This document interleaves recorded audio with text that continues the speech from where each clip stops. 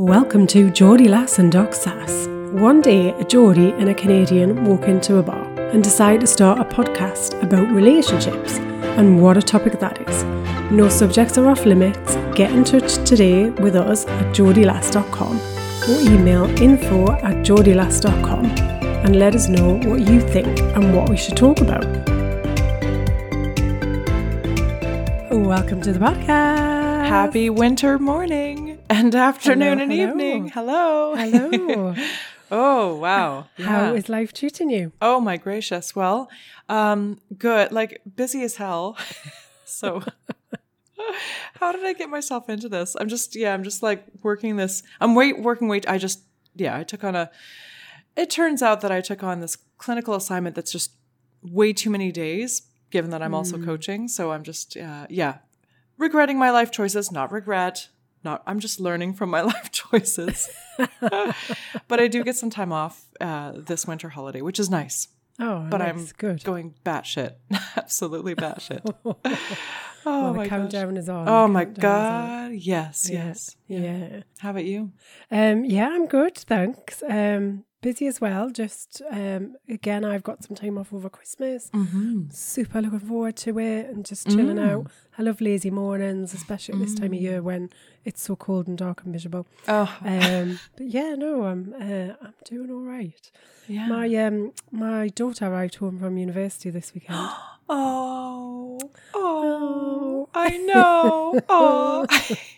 I think I worry about her more when she's here than I do when she's away. It's really bizarre. Yeah, right. Kind of like I wasn't expecting that.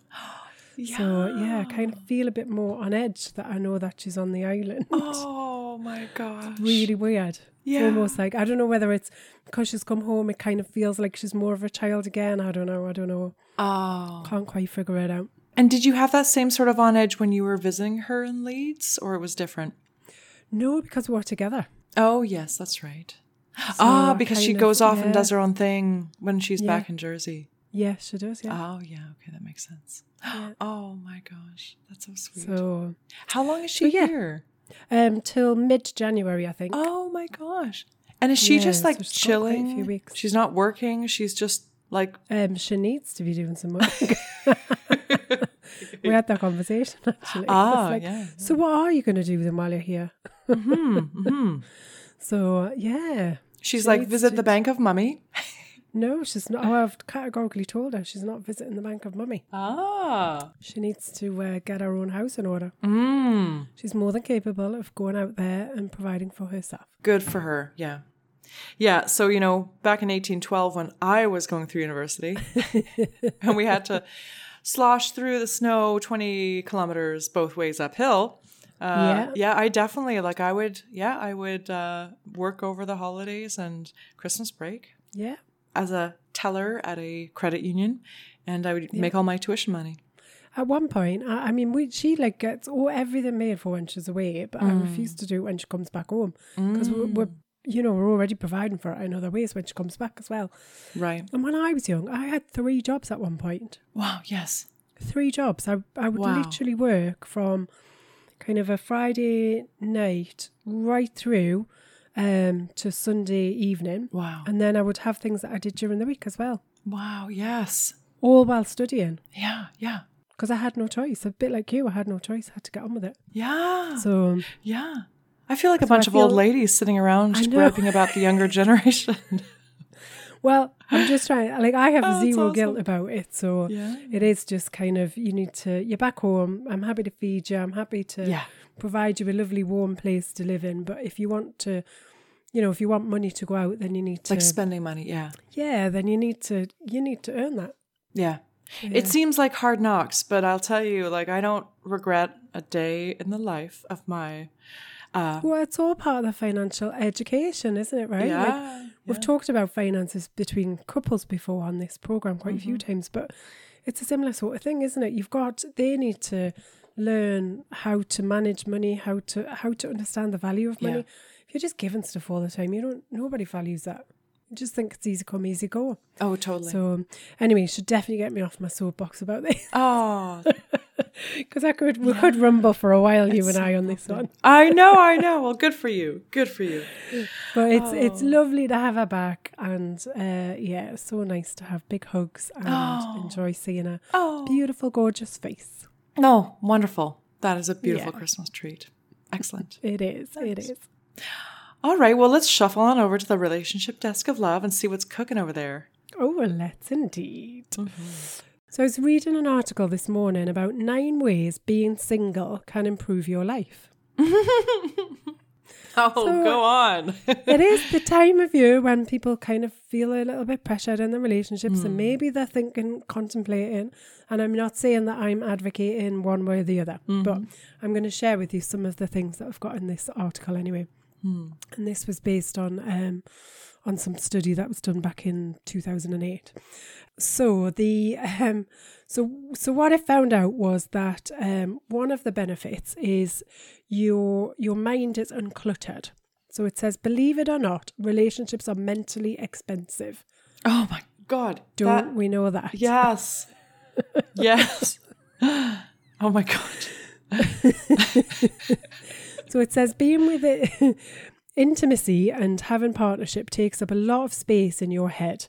Even though much of this is happening unconsciously, it still is a big drain mentally in terms of your focus and your thought and just always being there. So that in itself is highlighted as a bit of a challenge. So it frees up some of your mental capacity when you're single. Oh my God, yes. Yes. You're open to whatever life throws your way. So I remember this specifically when I went through a period of deliberate singleness because I hadn't had much of it in my life and I wanted to be single. And I actively avoided relationships. And, as my now current partner found out.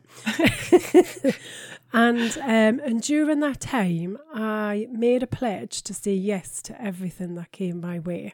Oh, and it was nice. One of the greatest times because you don't have to clear it with anybody else. You don't have to check what else is on the schedule because it's your schedule. Yeah. And you get to just say yes to everything. So I do know that you get that kind of, there's no choice that you're not allowed to make. If you want to do something, you can just do it and go ahead with it, which was great. I had some great trips, spent some great time with friends, doing different things, got involved in other personal development stuff. It was brilliant. So it says you're more likely to take risks and have adventures than you are if you're in a relationship. Yeah. You have time to get in touch with yourself. So people say a lot of times when you're in a relationship that they lose themselves. And that's largely because we stop doing things independently. I mean, yes. And the scary thing is this point is you get to know yourself, and that's maybe not altogether a smooth ride, let's say. Well, yeah, it can have its ups and downs. Oh, absolutely. God. It depends which parts of you you're getting to know as well. Oh, yeah, totally. So it says when you're alone, it creates the opportunity for being more in touch with something inside of you, so you can get some of that more depth of reflection about who you are. You have a chance to figure out what you want out of life. Yes. Without any noise. It's a totally interference free. Yeah. And I think it really highlights how much we get influenced by partners around what we will and won't do in the future. And some of it isn't necessarily a negative influence, it just is an influence. So I don't know, say if you decided that you wanted to go and work in Asia and you're in a relationship and your partner's got a stable job and other family commitments and things then you wouldn't necessarily be able to say yes to that. You may think, actually my relationship's more important, therefore I'm going to turn down that opportunity. Yeah. If you're single, then you get that chance, don't you, to say, actually, what do I want to do? I've now got a blank piece of paper without any, constraints or anything else pushing and vying for the time. What do I want to do? Totally. It says it can be the best case scenario. sounds a bit strange. So it says, being in a relationship isn't always the optimal choice for everyone.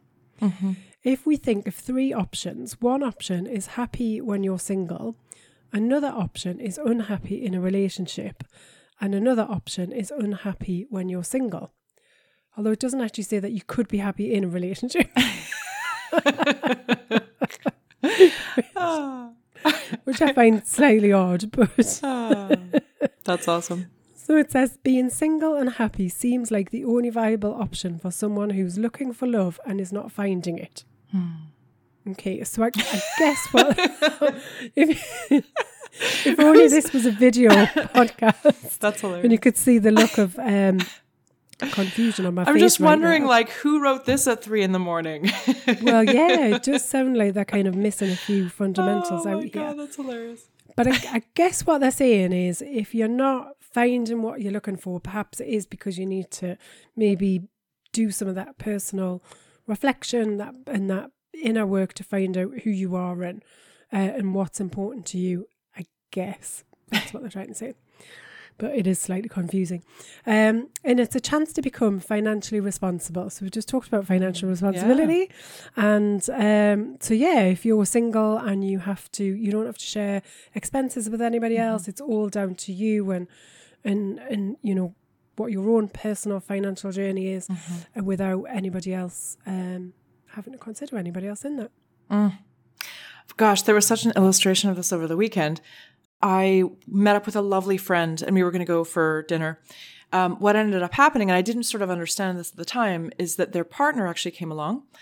And there were a couple of moments during dinner where the partner was really offended or hurt about something. And there were sort of like the skirmishes that were happening with this couple.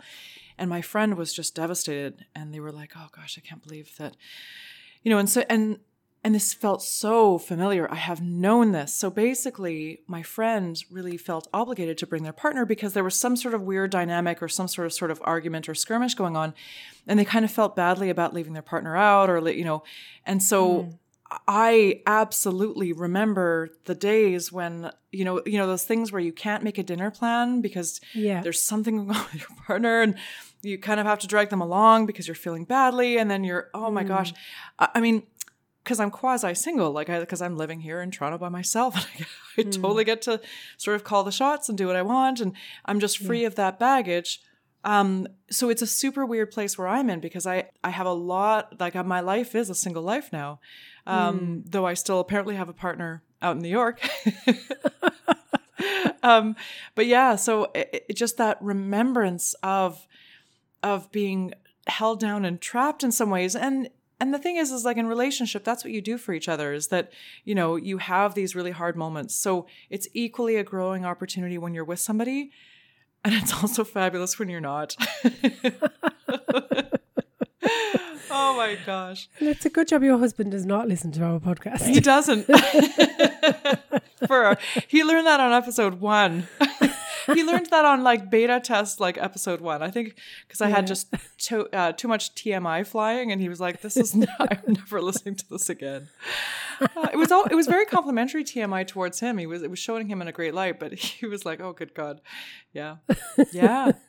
Yeah. It's the weirdest thing to be straddling both single and not single and just sort of seeing both sides. Yeah. Yeah, I can imagine. Yeah. There are a couple more on the list. I'm just going to quickly finish them. So, you get to make self-care a priority. So all those Sunday afternoon baths, you can go for it.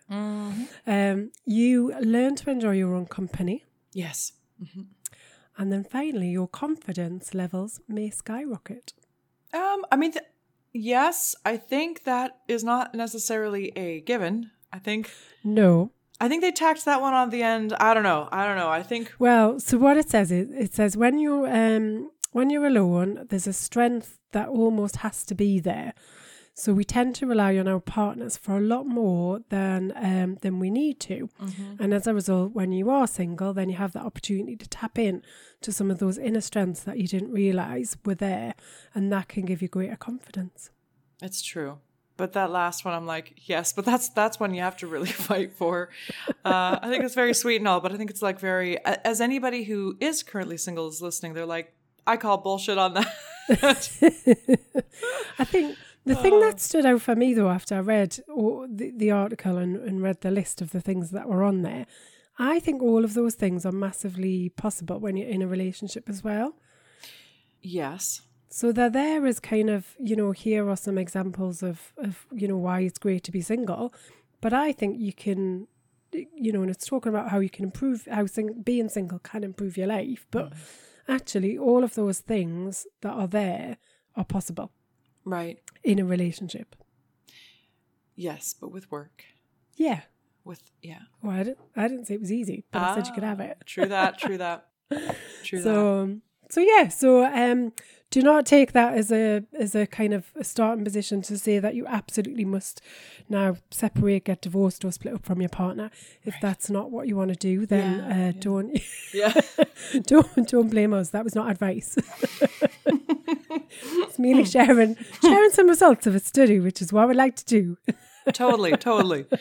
I just wanted to protect from any of the kind of emails that come in. Yeah, I know. So instead of listening to your podcast, I got divorced and now I'm really unhappy. I know. Oh, shoot. Thankfully, we haven't had such emails.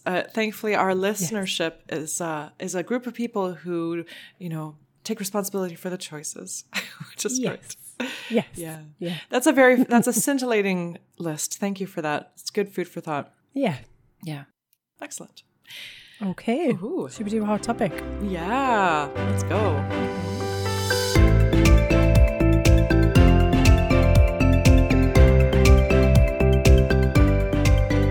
Today's hot topic is reflecting on your own values. Oh, my favorite. I love values. Well, I thought you'd like this week's hot topic, Anna. Yeah. So tell us then, if we had to explain to the listeners, what are values? What do we mean when we talk about them? Yeah. So values are like this ever-changing list of priorities in your life that sort of dictate what brings you purpose, meaning, and fulfillment. And imagine that they're your true north. So imagine there's a set of things that mean so much to you that when you're aligned in that true north, there's ease, there's fulfillment, there's peace, there's joy. But so often we're living outside of alignment of our values. So that's why we feel conflict and so forth. But, for example, some people may have one of their true north values might be family. So when they're abiding by decisions in their life that prioritize family, that is peace, meaning, and fulfillment and ease for them. Whereas other folks are all about adventure. So for them, living in Thailand and then, moving to France and then, maybe having a single life moving around the world might be their way of living in alignment with their values. Yeah. As you can tell, I'm very excited. I could keep going. So stop me there. Stop me there. No, I was enjoying it. It feels quite hopeful when you think about living with purpose and fulfillment. Yeah. But so many of us are not.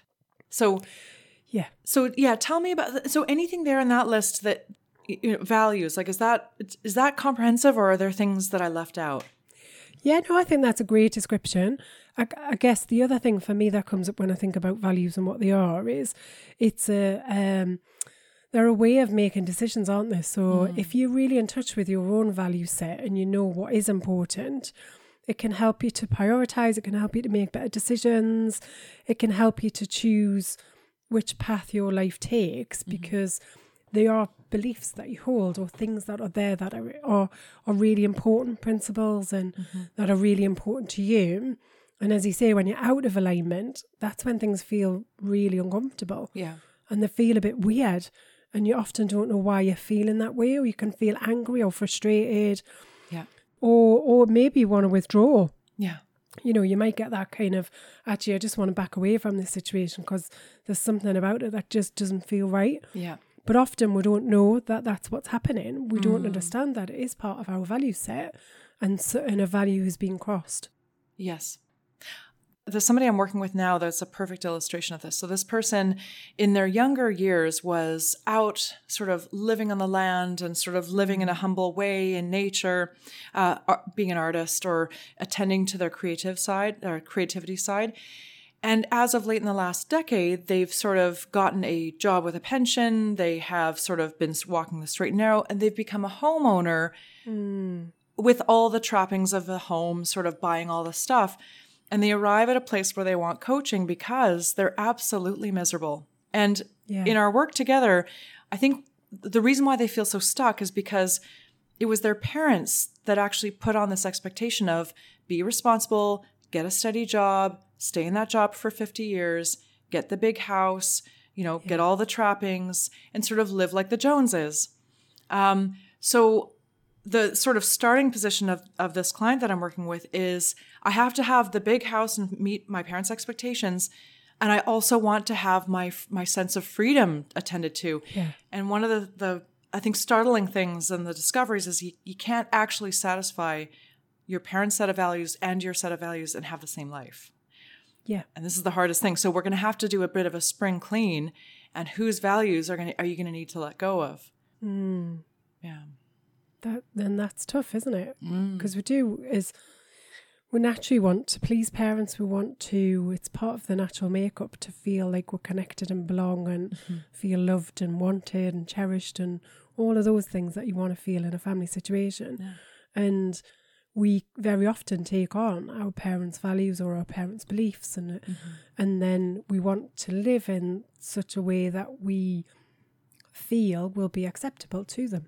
And we don't want to scare them. Yeah. But weirdly, when I do work with folks and help to sort of deconstruct these values, I think a lot of the time some parents are really rigid in terms of what they expect, but others just want to they just want to see that their kid has a plan. If as the kid, you can really convince your parents that like, look, I know this is totally different than what you value and sort of your set of the way you walk your path in life, but I'm really solid. I've got a plan and I'm going to be okay. And a lot of the time, so long as parents just know that you're not going to be sort of living under a bridge one day, a lot of parents will actually come in line. That's not all. And they might not come in line with harmony. It might be a grudging sort of coming in line. But oftentimes they need to know that there's a plan. Just tell me you're not going to be homeless. Yeah. Or wanting to come back and live in my house. Okay. Yes. After I've turned your room into a yoga studio. Can you tell my aspirations once the kids leave home? Oh, I mean, totally, right? Empty nest. You're like busting out the yoga studio.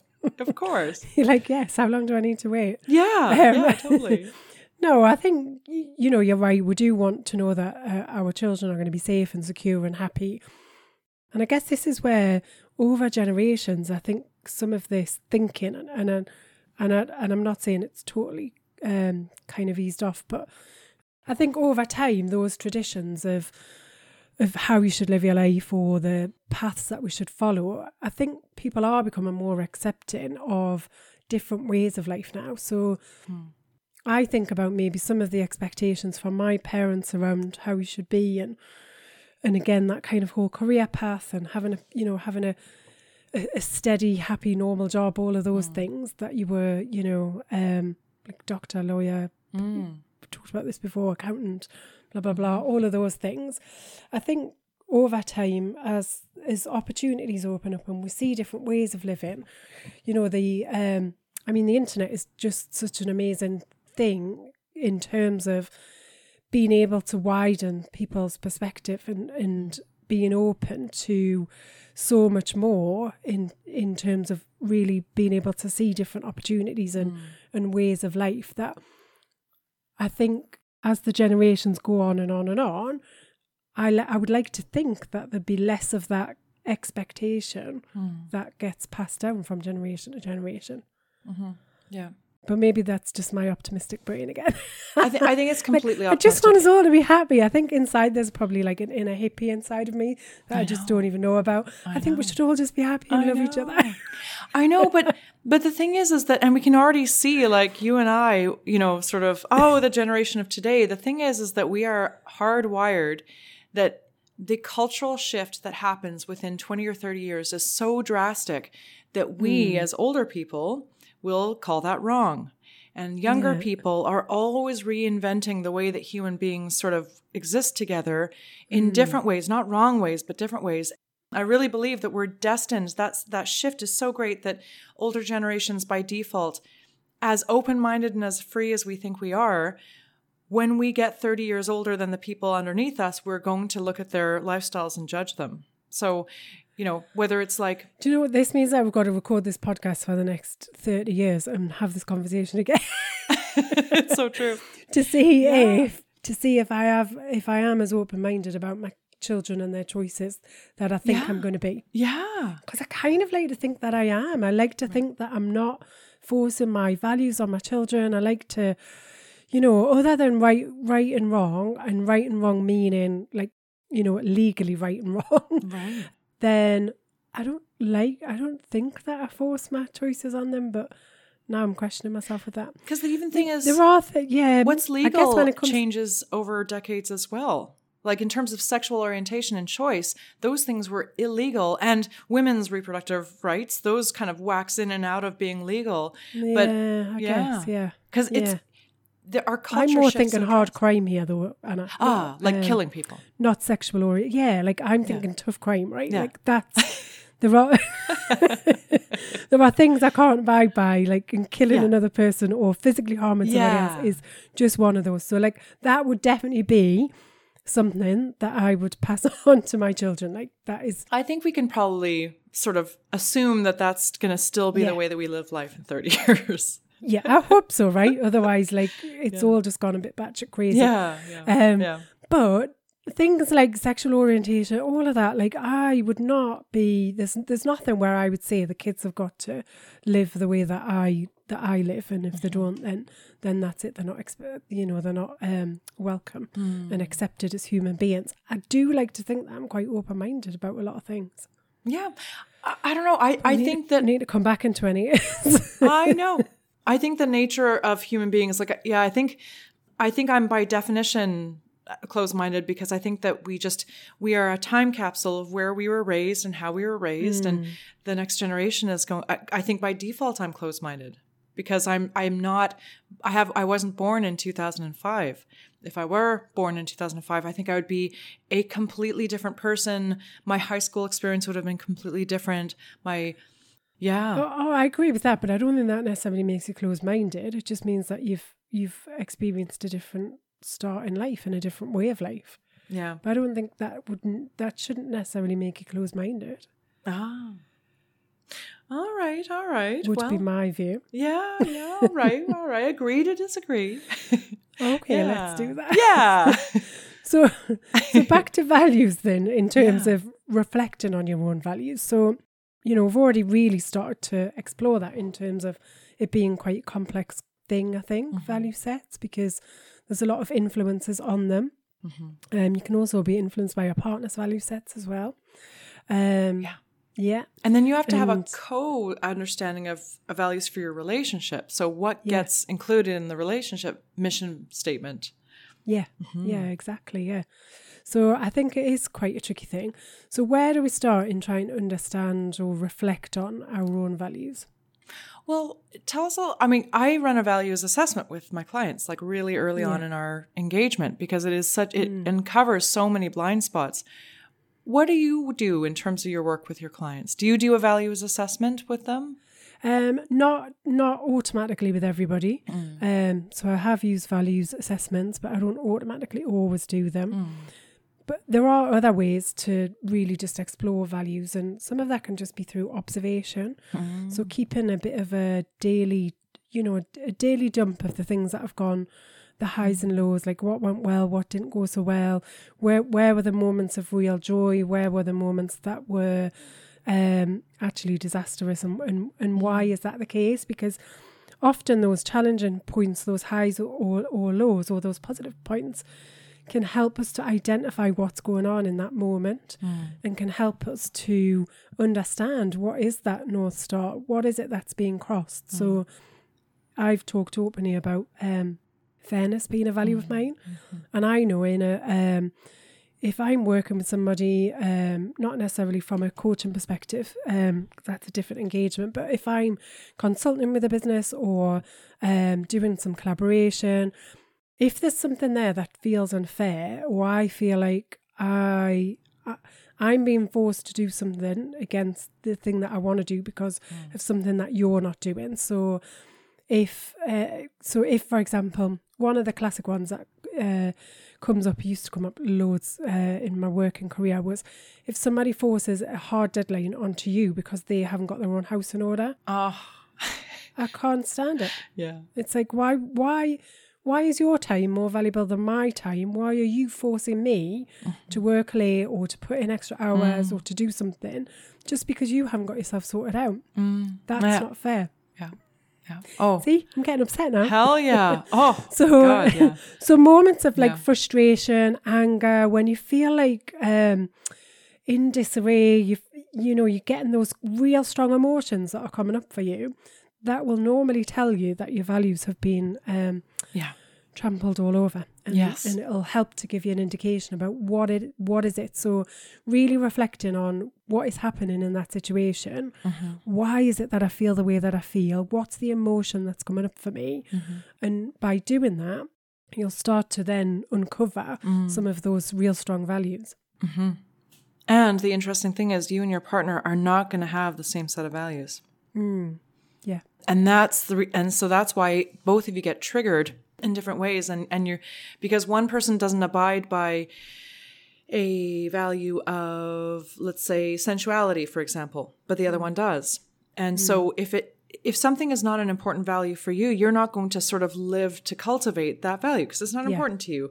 And so your partner might be really like pissed off that that value is not being served, and you're hearing them say this is important to me, but because it's not important to you, you kind of ignore it. You're like, it couldn't be that important because it's not important to me.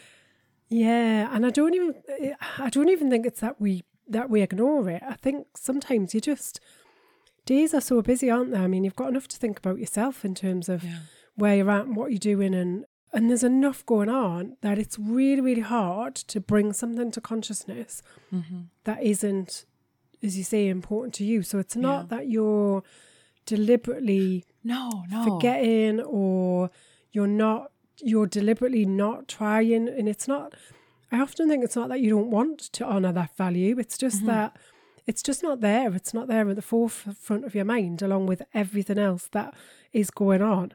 We have such busy brains and such busy lives that it's really hard to, none of us can be that perfect. No, exactly. It's exhausting.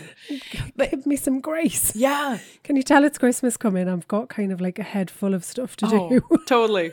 I know. It's like, not one more thing. It's like, oh man. Not having to attend to my... I can't do these values this week.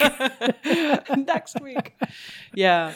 Wait until the turkey's out of the way. Yes. Let's wait till the new year. Put that on the New Year's resolution. I'll listen to your values. Next year I'll be a better human being. Better human being then, yeah. Yeah, no, that's true. You know, I tell a lot of my clients, or I use this example, it's like, imagine that you're somebody who can't see red and green. You have passed along by your parents or whatever, you have a certain kind of color blindness. So you can't see shades of red. And so you have to live in a world where everybody else can see it, but you can't. And so you have to, it doesn't come naturally to you. You don't have the receptors, the sensors for this. So you kind of have to learn how to feel something that other people feel, but you don't actually feel. And it's, learning your partner's values is kind of like that. It doesn't come naturally, but with practice and attentiveness and looking up for other signals. So listening with your ears can help you. Yeah. And there's a certain amount of intentionality, isn't there, to be able to really say, I'm gonna focus on this, I'm gonna practice this, and I'm gonna really be observant to my partner's values. Right. Which is to say that, and that can help sometimes when you guys, each of you do your own values assessment, and you actually look at the values assessment of your partner. And if they're saying something, believe them. And, if they're saying who they are, believe them. And if it's sitting there right on a values assessment, that's not your value. Yeah. Hang on a minute. That's not important to you. That's not important to you. But that's the thing. That's what we often end up dismissing each other's values of, like, I want to take a vacation. I want to do something. I don't want to buy a big ring. I want to be able to, like, stay nimble, have minimal belongings, and be able to take a trip every 3 months. That's important to me. No, you don't. You want to have a large house. No, I have a value of adventure. Yeah. And it far supersedes this value of financial abundance or wealth. And if they're telling you, believe them. Yeah. But some values will be more important to you than others. So you can get a value clash within yourself, can't you? So you can have some values that maybe then, can contradict other values. And that can be challenging. I don't think that's the case, though. I disagree with you. No. No, I think it's because you haven't spring cleaned the old collection of values from 2001. You got to look at the closet. And is that really, I do not believe you can have a values clash. If you've swept out your wardrobe and you're just dealing with 2021 values. But what about, so going back to this analogy though, about your sense of adventure, and you might have a real sense of adventure that's, something that's really important to you, but also this financial security, that's also a strong value. Right. And those two can be in conflict with each other. Mm-hmm. But there can still be two values that you hold. I think so, but I think you then have to define what does financial stability mean to me? Does it mean that I have a massive home, multi-million-dollar home, or a mortgage, or does it mean that I know where to get money when I need to get money, and I have enough savings and I can cover my back, and I'm also living on the land? And I think getting granular on your values, I fully believe in actually doing a spring cleaning of our values and defining what that means for us. Yeah. Because oftentimes there's values that are masquerading as ours, but they're not ours. They were somebody else's values that are kicking around still. Yeah. But this might be where we agree to disagree. I don't think that you can live in conflict with yourself. If you're truly, truly in tune with who you are, I think who you are is telling you who you are at all times. Oh, I know, I'm getting confused. I don't know. It's hard though, isn't it? Because there are contradictory things or contradictory situations where, you might say kind of family values. So say, family is super important to me. But then on the other hand, maybe being an uber professional at work is super important to me. And there'll be situations then when those two values come into conflict because I'm being asked to work really late, but I've got my son's nativity play as an example. Now, I want to be that professional. I want to be somebody who's, always on it and delivers at work. But yet I've got this contradictory situation. So I don't know. I think there can be times when you have a clash of your own values because they've got different levels of priority as well. So you can have some values that are stronger than others. But they're still important. They're still up there. They're still guiding the way that you want to live your life. But some may outweigh others. Yeah, there's definitely priority of values. So in the case of the Christmas play versus having to work late, I guess the question is, do I want to be a successful, ambitious person at work? Do I want to then create boundaries so I'm not working every night? And how excited am I about every single play and game and performance and practice? I've had some parents who are I don't want to be at every practice and play that my kid ever has. It's exhausting. I wish that weren't a prerequisite of being a good parent. The Christmas play sounds really important, but there's these days there's parents who are having to do there's little mini performances and little graduations from everything. There's just so much stuff, which my mom never had to do. 80s my kid. son graduated from nursery. Oh, right. We never His did proper that. graduation ceremony. Oh. With the fake graduation hats. Yes. And I'm sure they had little gowns as well. And little certificates, diplomas. Yeah, and you went along to this graduation and you graduated from nursery. Bloody hell no. You'd graduate from high school and that's It's really hard being a working parent. That's these days, yes.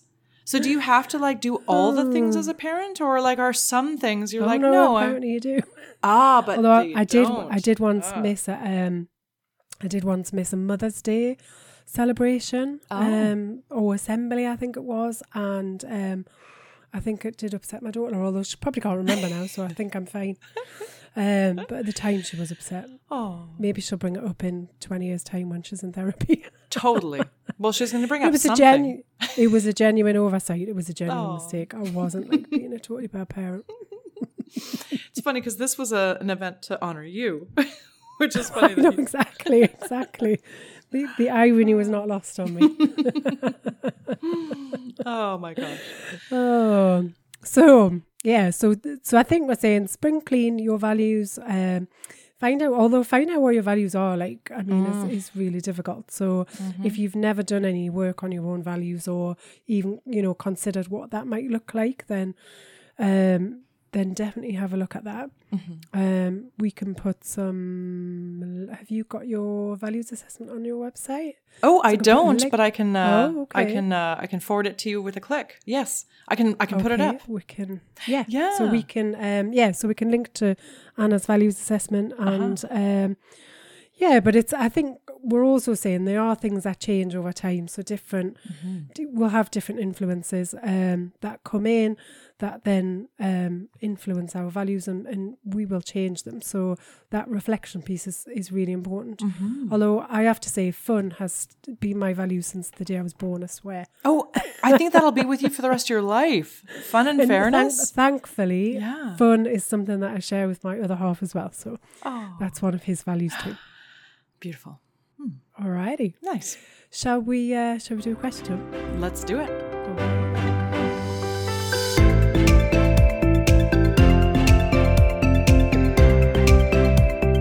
Today's question. I'm so scared that my partner is cheating on me. Although it's unlikely that they are, it's causing me to freak out on them all of the time. What do I do? Oh, common. Been there myself. Wow. Aha. Okay, so what comes up for you? I've got some thoughts, but here goes too. I mean, for me, and when I've worked with clients, I think the first thing is to determine, like, is there something, like, is there a likelihood that you actually are in a relationship where somebody is being unfaithful in any which way? Like, I always zip to, like, are your sensors telling you something that's actually true? Are they telling you to get out? Are they telling you that you're not in a healthy relationship? So my first thing is not to sort of add to the gaslighting if they're in a relationship with a narcissist who's like, oh no, I'm not cheating. You're just making it up. You're the one who's cheating. That's my first work with my client. Yeah. So that's my first step. How about you? So the things that came up for me are, is there something from the past that is kind of triggering this? So have you been cheated on before, and therefore you feel quite vulnerable to that? I think the other thing is around trust. So is there something that's causing a lack of trust, or is that not even a thing at all? Is it just that sometimes you can get really... So the thing that's coming up for me is you can get really fixated on things happening. Like, I think I've got a slight fixation with something, like with partners dying. So because it's not a situation I'd want to be in, right? So and I wouldn't say I'm not overly fixated about it, but if it comes into my mind, I kind of think, oh, that's definitely not something I definitely want to go first. I've had that conversation. Yeah. So, cheating for me isn't really something that I've ever I don't even think I've been cheated on that I know of. So it's not something that's in my psyche, it's not in my mindset, but if this is something that has happened to you before, or maybe that's just your worst fear in life is being cheated on, and then we can get fixated on those. We tend to focus on things that are fears, don't we? And so I'm wondering if there's part of that in it. Oh, I mean, and I think there's a different flavor for everybody in here. Yeah, I've worked with folks who, and you mentioned the past. So there's a deep belief that partners are not to be trusted. I'm the only person who has my own back. Nobody else has my own back. That trust is a silly state of being, and it's funny because it turns into a self-fulfilling prophecy. Because what happens is, and I've worked with one person who is so paranoid, and their behavior reflects this concern that their partner is cheating on them, that they actually push their partner away. And they've had instances where partners have cheated on them. It's not to say that there's a cause and effect here, but it just so happens that it's almost like they want their partner to cheat on them because it proves that this belief in their head is right, which is no one's to be trusted. Nobody will take care of me. I will always be let down by somebody. And look, happening again. Yeah. Yeah. It's a self-fulfilling prophecy. Yeah. And often you do get what you look for. Yes. If you look hard enough. So the tricky thing here, though, is that when I've coached folks, I will never be the coach who's like, oh, your partner will never cheat on you. I don't believe that that is ever the case. I think that to love is to live in risk, because you to truly love, you're putting your heart out there to be trampled upon, because there's always a possibility that your partner will die, leave you, disappoint you in some way. Yeah. I think that cheating is always a big possibility. Possibility. Yeah. And in this situation, I would focus less on the cheating part of it. I'd focus more about what's going on for the person asking the question. Yeah. Because there's something behind this. And for me, I would say it is linked to fear of some description. Mm-hmm. So whether that's fear of being actually in a successful relationship. So do I believe that it's not possible to have a successful relationship? Therefore, this is something, or, is it that that's my worst fear, as if that happened? Mm-hmm. And that's where I would start with kind of what's behind this. Yeah. What is it that's causing those feelings to come up? Yeah. And have there been, as well, have there been other instances in the past where you've been fixated on something and you can't get it out of your mind? And what did you do in that situation? How did you get out of that? Because that in itself as well will give a bit of an indication. And that's a beautiful thing. So, because we like to scaffold onto things that you've done in the past that have been something of strength and power. So a lot of the time you can kind of look at this and say, how is this serving me or not serving me? Yeah. And, in working with one client, this kind of concern of this catastrophizing, which is also an anxiety loop. And actually, funny enough, absolutely not in my lane, but I have directed folks to start to look at some CBT techniques to be able to start to rewire these catastrophizing anxiety spirals. But as they look at, has catastrophizing ever served you in your life? And they look back and they're like, absolutely not. It's never served me. Thinking always worst case scenarioing things hasn't actually, has just been more mental effort than not. It's exhausting.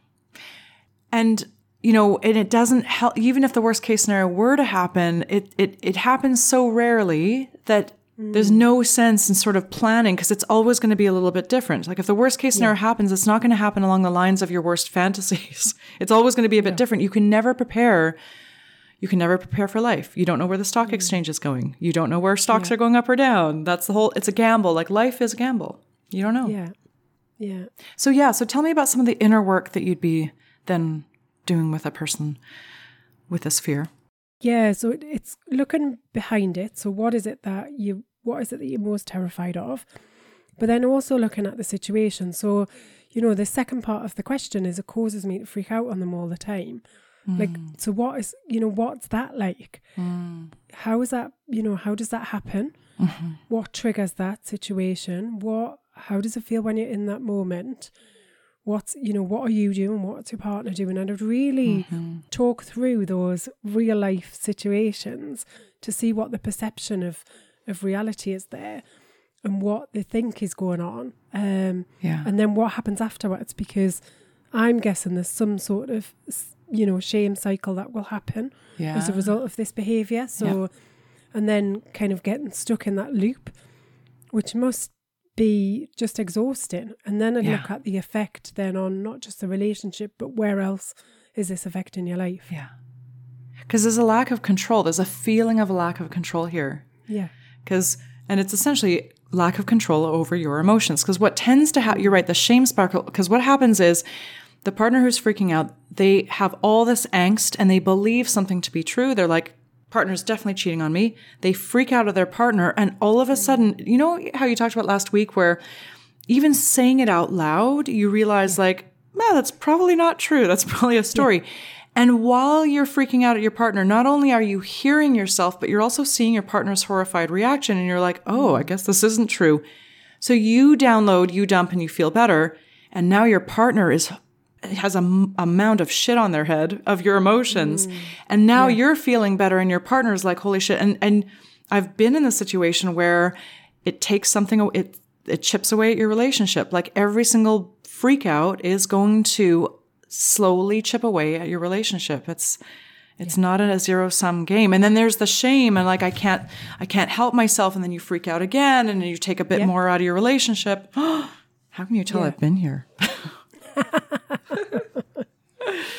And I think you're absolutely right. Like, and you can see, you know, it's almost like describing a movie, isn't it? As you explain it, because we've all been in those situations, maybe not directly related to this specific incident, but we've been in those situations where we think a certain thing or we get fixated about a certain thing and it comes up time and time again and we can't seem to navigate around it.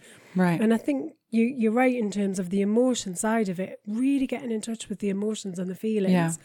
Use the, I think we've talked about the emotion wheel and the feeling wheel before on the podcast. So if you don't know what it is, then I mean, literally just Google feeling wheel and it'll come up. Yeah. And it has the emotions in the middle. And then off there it has the primary feelings and the secondary feelings and the strength of it lessens as you move outwards towards the circle. But what it really helps you with is a lot of people aren't in touch with their emotions or feelings. They don't know what's going on. They don't know how to name them. They don't know how to identify them. But the more, it's like anything, the more practice you get at doing that, the more you understand what's going on inside. And so I would look at this, you know, what is it that's happening, the emotions and the feelings around this, and really connect with them, because as soon as you connect with them, you start to spot them as they're arising, which means that bit about freaking out, and you can stop yourself through self-regulation. You can stop yourself from getting to that position because you go, oh, hang on a minute, and my mind is overreacting because I'm feeling X, Y, and Z. I'm feeling frustrated, or I'm feeling sensitive, or I'm feeling, you know, some or some other emotion that's going on. I'm feeling a bit blue, like whatever it is. So you can start to spot those things. And then you can say, well, and now I know in this situation, this is what I'd normally do. However, I don't want to do that. Instead, I'm going to take a walk outside. I'm going to change rooms. I'm going to listen to some music. I'm going to go and wash the dishes. I'm going to go and put some laundry on. I'm going to do whatever it is that helps me to just almost short circuit that, so that we don't end up in the same cycle. Yeah. Oh yeah. That sounds great. Yeah. And the other thing that I work with folks is usually there's two voices in their head. One of them is the freak out voice, the loud, like chaos, mayhem, reactivity, then there's a quiet voice, which when folks work on sort of disabling these catastrophizing cycles, they can start to tune into the quieter voice, which doesn't get much airtime, but it's actually their wisdom. And oftentimes if they sort of like, is my partner cheating on me? And the quiet voice may be like, probably not. But you can never, you can't predict everything. And if that were to come to pass, you're going to be fine. You've figured out life before. You've always made things work, and you can make this work too. If the worst thing were to come to pass, you'll be fine. Yeah. And if you can kind of tune into that voice that just says, I got you, that can be something that, but it's the quiet voice. It doesn't, it's a hard one It is hard, and it's asking that other question, isn't it? What else could be going on? So is my partner cheating on me? Or your mind's kind of racing, going, oh, they're late at home, they must be cheating. The question always is, what else could be happening? And if we ask that a couple of times, we'll come up with multiple different scenarios of what might be happening.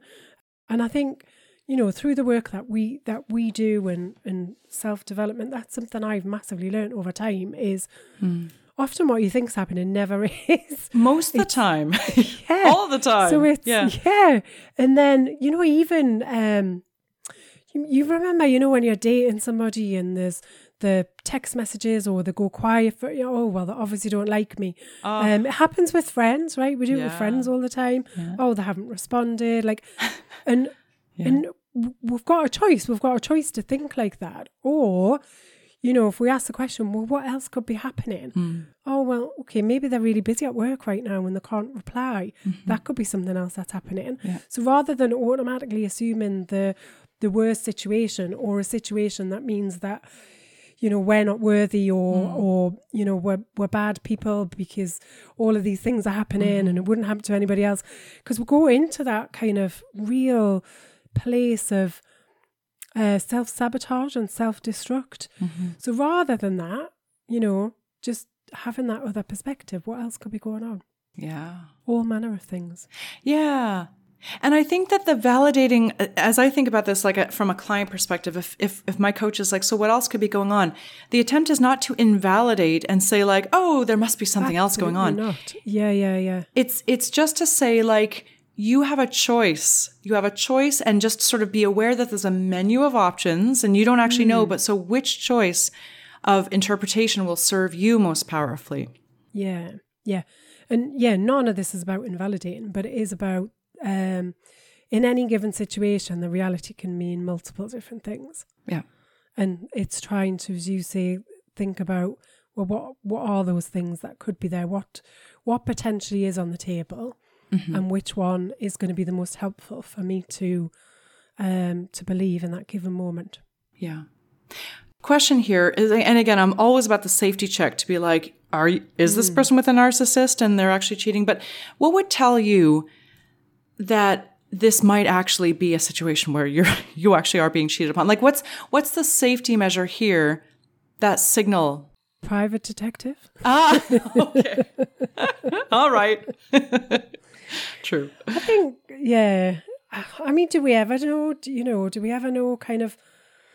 Well, when people say like their gut, they say, I had a gut that there's something wrong. How does that distinguish from paranoia and catastrophizing loops in your mind? So I think the paranoia and the catastrophization, I think you know yourself when you're in that state. I do think that we know the difference between that and intuition. So I genuinely believe if we tap in, we will know the right answer. We'll know which way, which one we're doing. I really genuinely do. Yeah. But we've got to connect enough, and we've got to be willing to listen to what we're hearing back, which is the thing that we're not always. Because if I really want to believe that my partner's cheating on me, I'm going to really believe it. And even if that, as you say, that quiet voice that's going at you, that they're not, they love you. And if we really genuinely want to kind of chase the story train, we will. Because there's something else that's going on that makes us feel better by doing that and putting ourselves in that situation. Word. Facts.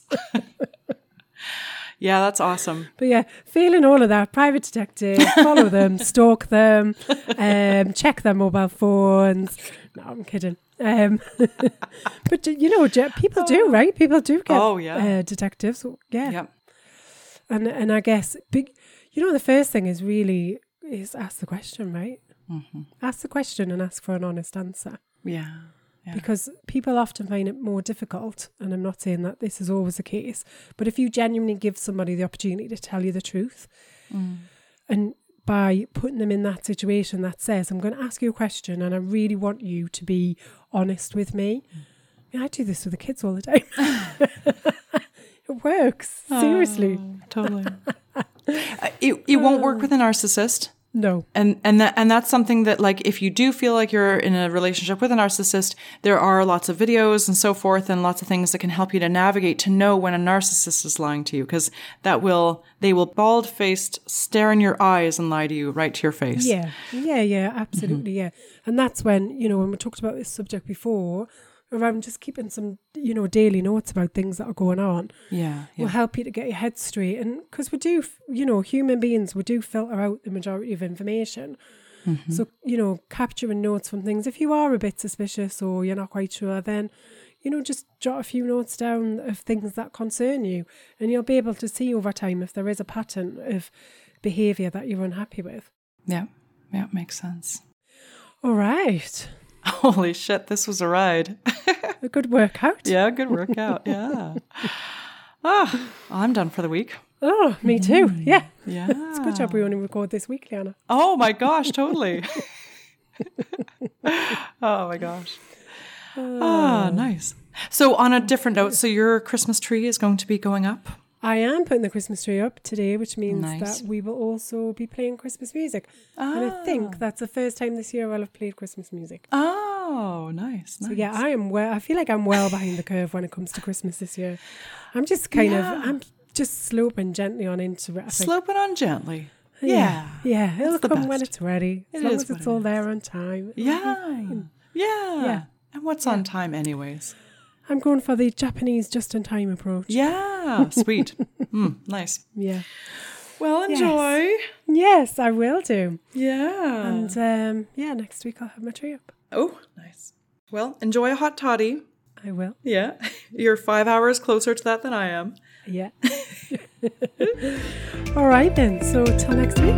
Till next week. So that's it for another week of Geordie Lass and Doc Sass. We hope you've enjoyed listening as much as we've enjoyed chatting. Anna and Sarah will be taking a little festive break. They'll be back on the 6th of January. Get in touch and share your questions for relationship remedies and any hot topics you want us to cover. If you need help navigating all things relationships, Anna and Sarah are available for one-on-one coaching support.